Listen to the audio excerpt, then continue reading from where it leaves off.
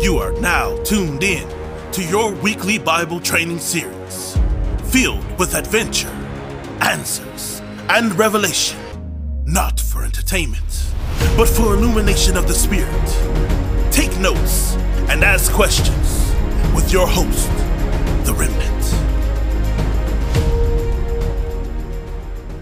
Today I want to exhort you for a few minutes from the 100th Psalm, which says this: "Shout for joy to the Lord, all the earth. Worship the Lord with gladness. Come before him with joyful songs. Know that the Lord is God. It is he who made us, and we are his. We are his people and the sheep of his pasture.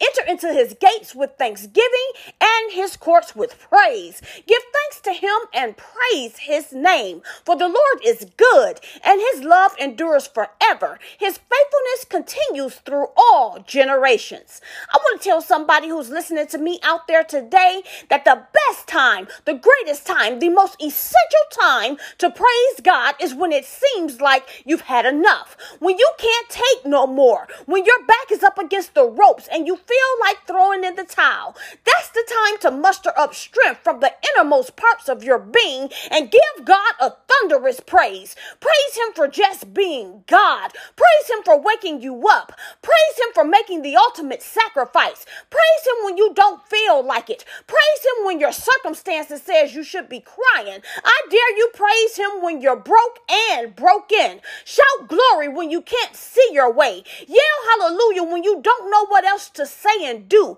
See, you must remember, when the praises go up, the blessings come down. Make up in your mind that he's worthy of the praise, no matter what is going on around you. And rest assured knowing that he will not let you down. What he has for you is not maybe, not might be, but sure enough is for you. Praise him in the midst of the storm. Praise him when you can't see the light at the end of the tunnel. Praise him when you need him. Praise him when you think you don't need him. Let everything that has breath praise the Lord.